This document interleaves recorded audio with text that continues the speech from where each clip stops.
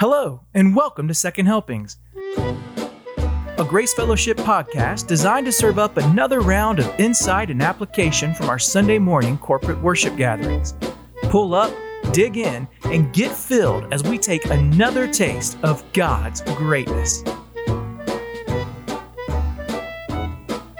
Hello, everybody. Welcome to another episode of Second Helpings. I am Pastor Zach, joined again by Pastor Dan, and we are here for the final Second Helpings of Timothy, of 2 Timothy. That's right.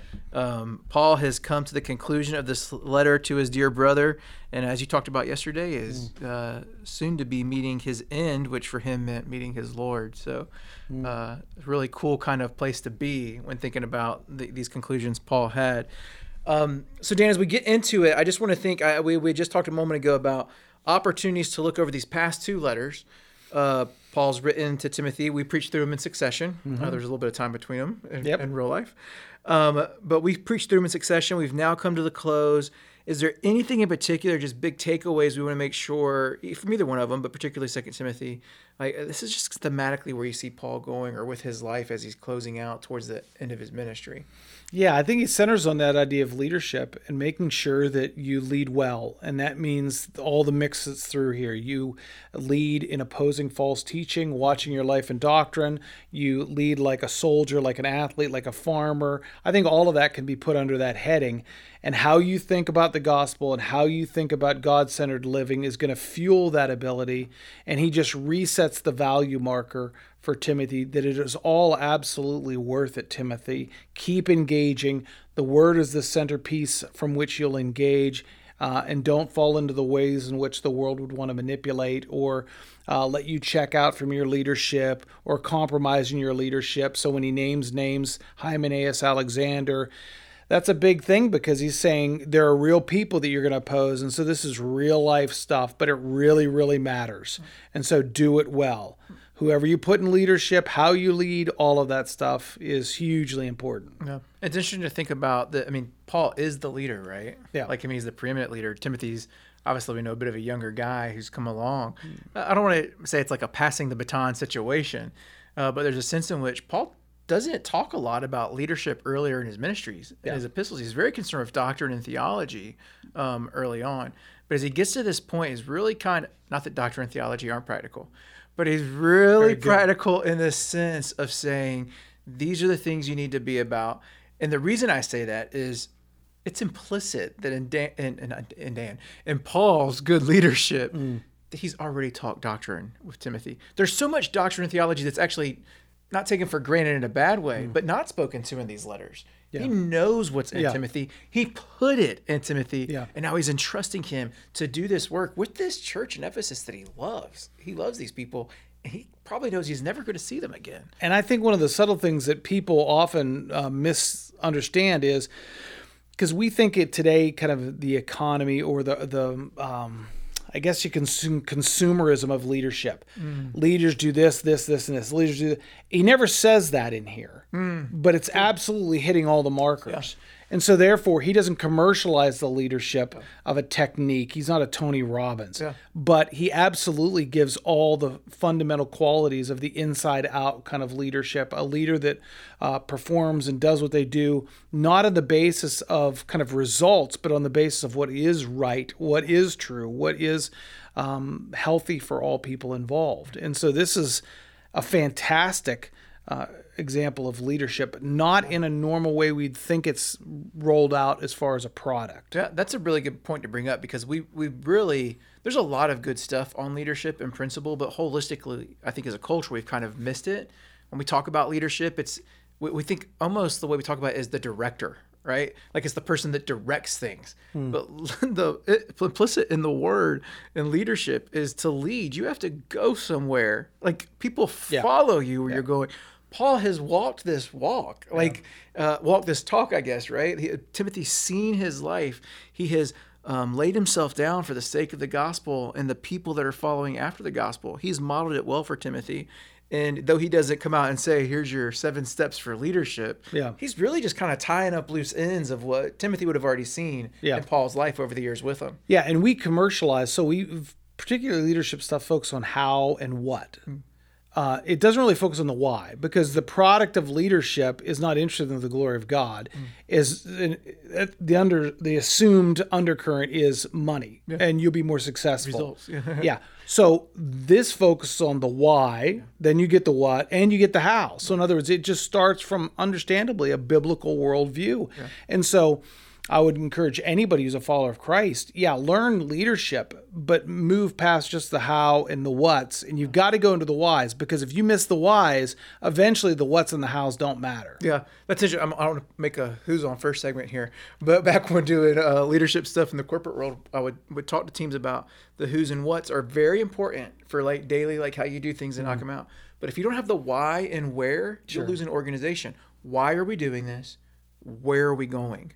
And that's where biblical leadership is very different. It doesn't exclude, like we talked earlier in this series about blocking and tackling. There's very practical things of the everyday working of ministry. But if you don't know why you're doing it and where you're heading towards, you become automatons, and we kind of see that in the New Testament with the Pharisees. Like they lost view of that, right? And then doing becomes the thing that's the most admirable versus being. And if you ever jack those two up, you've got the makings for a great Pharisee, because ultimately doing becomes more and more and more, and you become a play actor. You're in a play, and that's where community goes down, because no one can get too close, and community's devalued. Everything kind of goes down when that happens. Yeah. Oh, that's good. Yeah. The scariness of hypocrisy, we just use that as a cut down now, but the idea of that you're playing, it's your life and you're just playing a part. Oh, right? yeah. That's terrifying, but we can get caught up even in our Christian circles of just doing this kind of Christian life instead of being like Christ. You've missed the whole ball of wax there. No doubt. Yeah. So a lot of good stuff here. I love the some old names that come up in this closing passage. By the way, I didn't say it. We're at the end of chapter 4 here in 2 Timothy 19 through 22. But these names that are sweet, I would think, for Paul to speak, so to speak, towards he gets towards the end. Prisca and Aquila, these people that he's had done real life ministry with, things where he's seen kingdoms move. And then he gets to, I was mentioning the final words to Timothy, the final words that we get to see penned, which I'm sure Paul's probably just concluding a letter. But these are the final things we see of Paul's ministry. The Lord be with your spirit. Grace be with you. It just seems simple, but it also seems like an appropriate kind of tie-up for Paul's life. And when all is said and done, what Paul has been trying to do his whole entire ministry since the Damascus Road is he wants these people to have the Lord, to be with them, to be with their spirit, to be united in them. And what has it been about? Grace, right? The grace of God, the favor of God be with you, which I think for those of us maybe that have had experiences where sometimes you think you just come from this horrible background. I know this gets used with Paul all the time, but it's a valid example of it. Who he was and who he ended up being and selling himself, like the way that he did, it was all a work of grace. It was manifested in his life. He promoted it. He proclaimed it. It kept him from getting entangled in the foolish affairs of the world. Not that we think Paul was aloof to them, but he stayed about that grace from conversion till the end. And I think it has a lot to do with the fact that he knew what he was coming out of and what he was benefiting from in the end of it. Yeah, his story is really dramatic in that what is so crystal clear at the front end in Acts 9, that you're going to be a light to the Gentiles. You're going to take my message before kings, and you're going to suffer much. And also the Jews were involved in that. At the end, you look at his life and you go, that's exactly what happened. How in the world could that possibly happen? The grace of God. And so it's shorthand for all the long stories that all of us have. But the shorthand is this is functionally how life, this is the axis on which life turns. What are you called to? Then as you move through your life, you're constantly remembering what I'm called to, I'm also empowered for via his grace. And at the end, when you look back, not in the moment, but at the end when you look back, you can see how that was all working itself together.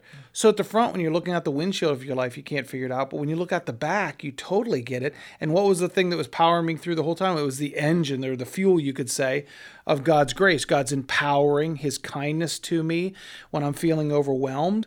I trust him that he has it and that he's in control and he'll enable me. And that's faith. So I've got the faith in that grace. And when that exchange happens, you can move forward.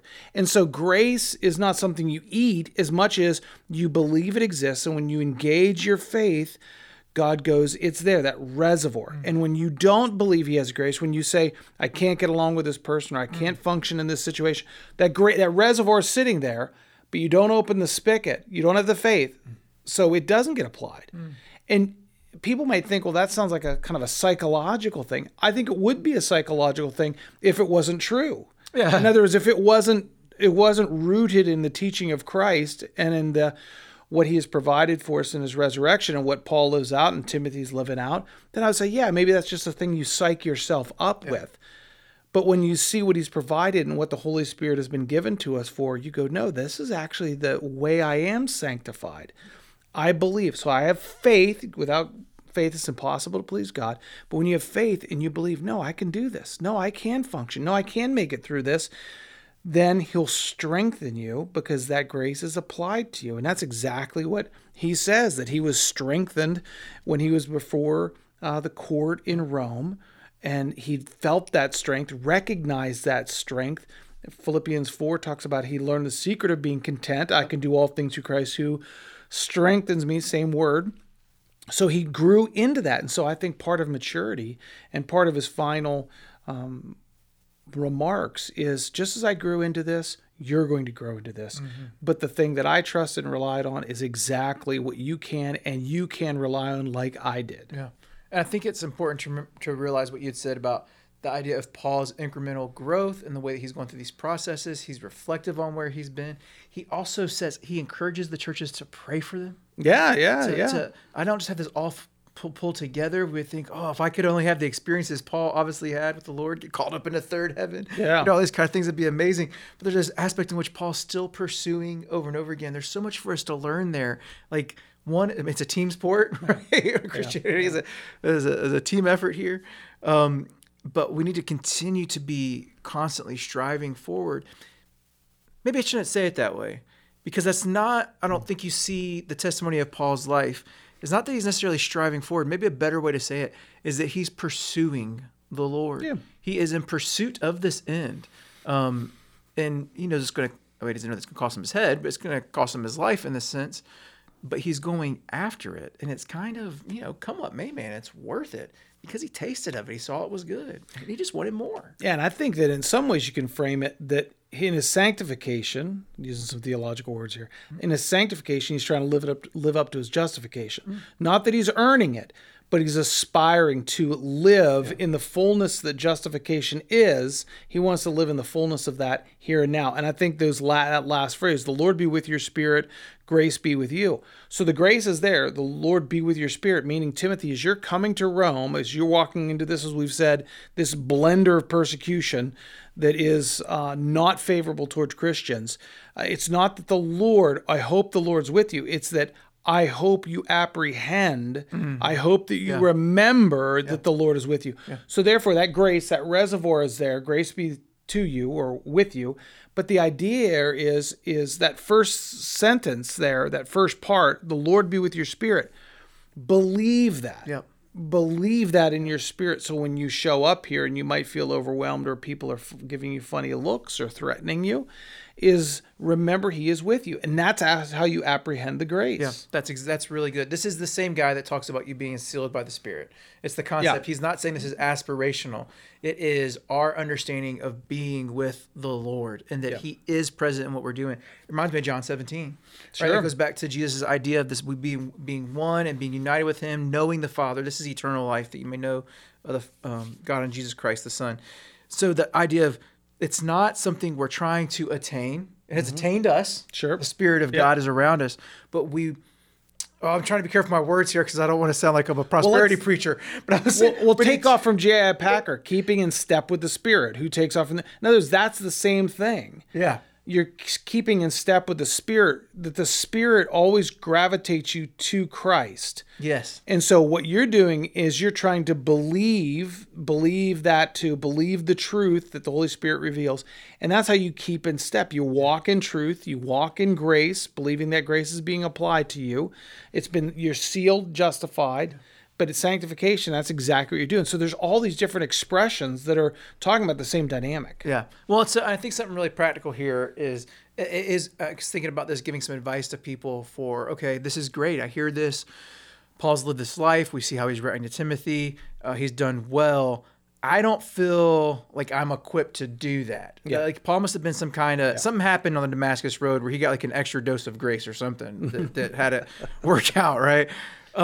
Some practical ways that we can see from his life. Now, we're doing a little bit of nuanced exegesis here, but it's fair to look at his life and say, what are some of the things that happened there that we could reasonably say we could apply to our life that we see in him, we see in his relationship with Timothy? We could go, okay, maybe these are some tactics that I could be able to apply to me honoring the Lord appropriately in the days he's given me. Yeah, I think the one we talked about yesterday, we've talked about before, is that idea of learn the secret of contentment. I can do all things for Christ. So when you look at the things that he went through and see that listing out of 2 Corinthians, so he learned, so when he's spending a night and a day in the open sea, when he's being whipped, when he's being, rocks being thrown at him, when he's being reviled and screamed at, in those moments, he had to learn the fact that I don't like this moment, but God will strengthen me. Because if I wasn't going to be strengthened, if he didn't have an intention to strengthen me, I would never be here. So you take that and now bring it over into your work sphere, that I've got a deadline to do. I'm overwhelmed. I don't think I can do it. Well, hold on a second. You wouldn't have it if you couldn't do it. Now, if somebody said, well, I didn't start it when I should have started, that's on you.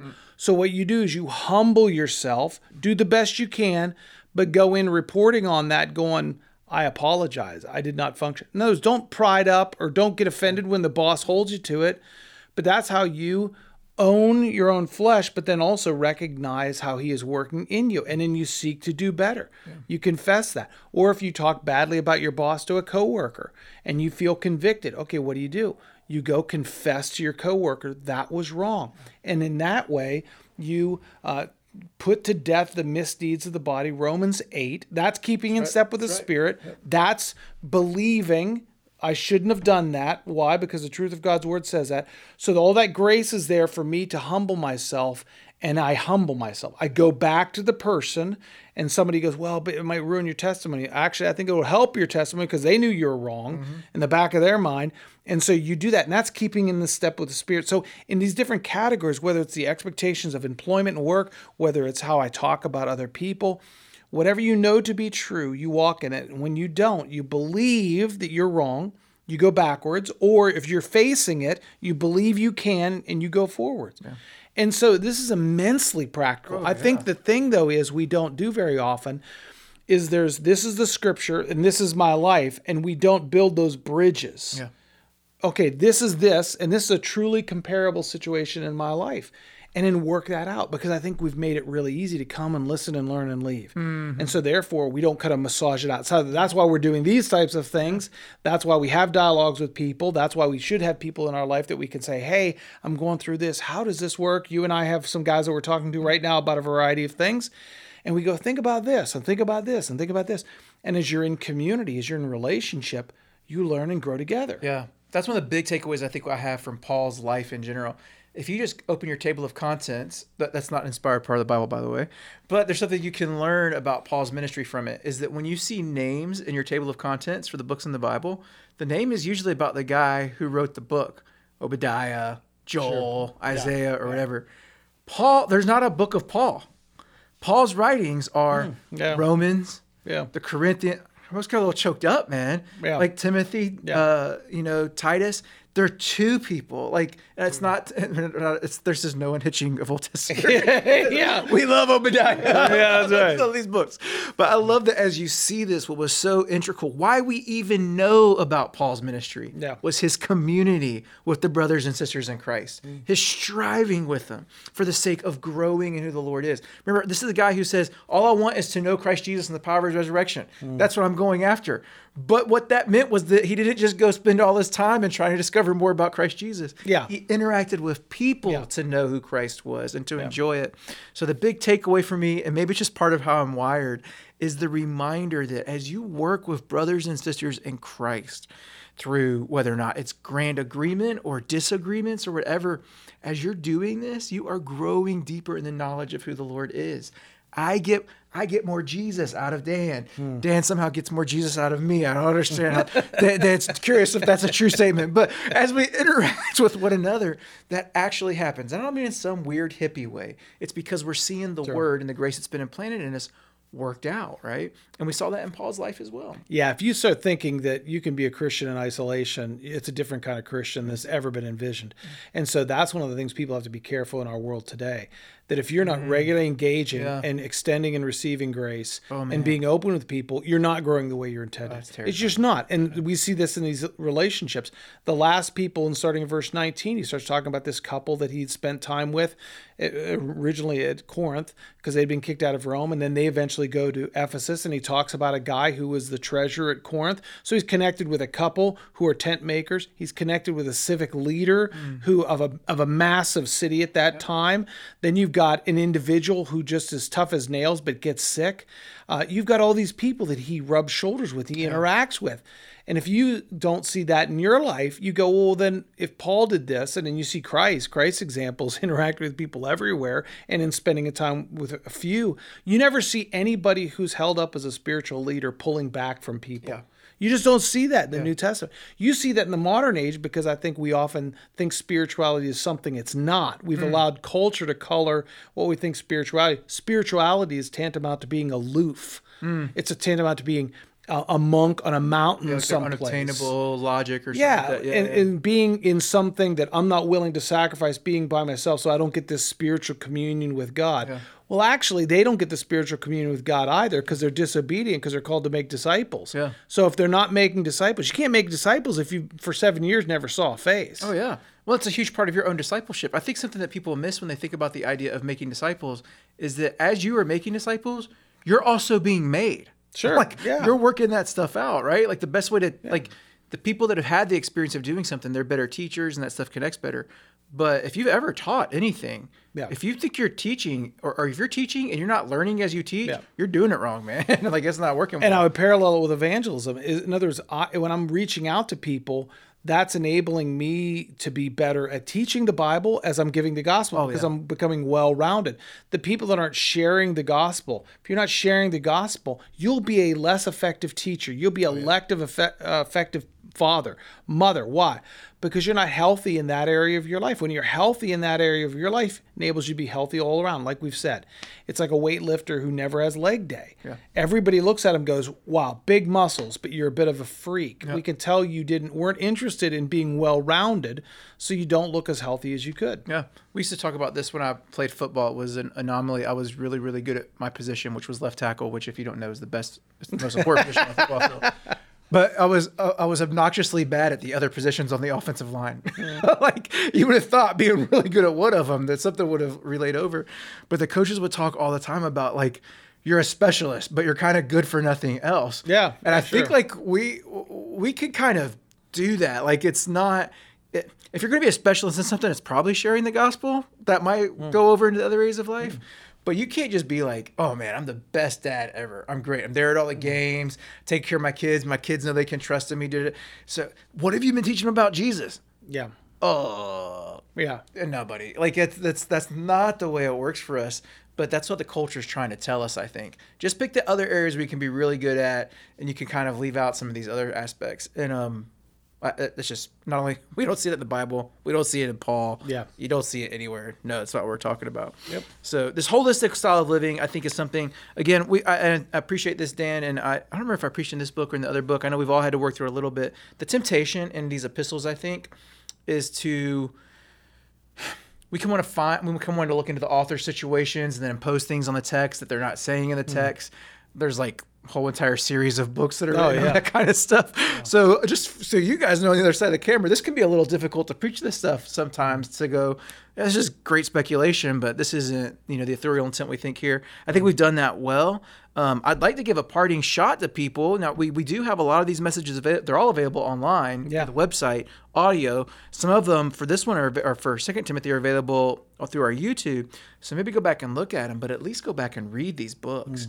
And let that stuff hit you afresh. Now that we've kind of capstoned it, I would encourage people this week at least read 2 Timothy. That's a 15-minute read. Easy read, yeah. Yeah, just burn through it. Pay attention to what you're doing, but it'll be a blessing to you. So We'll look forward to moving on.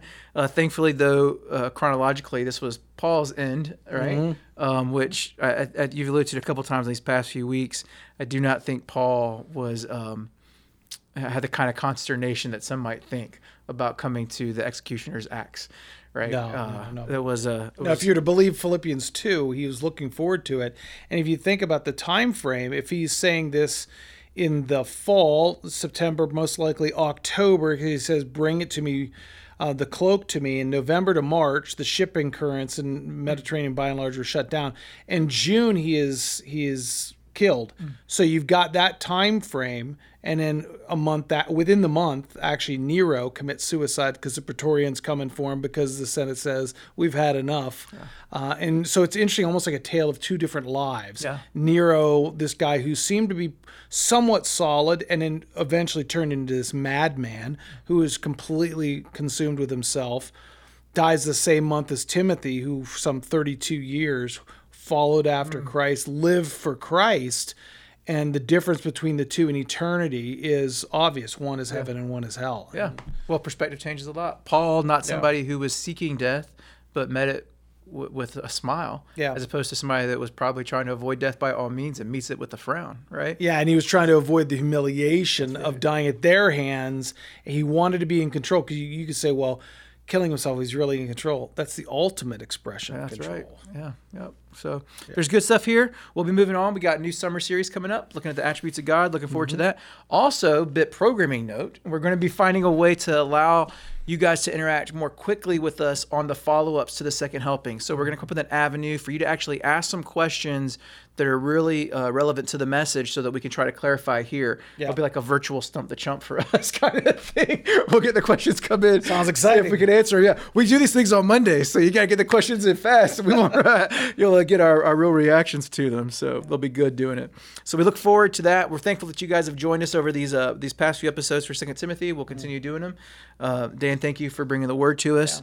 We'll appreciate all those efforts and look forward to continuing with it as we go forward. So until next time, until we get back here with, we've got actually this week we'll have Pat. That's right. So if you catch this before the sermon, make sure you're there Sunday.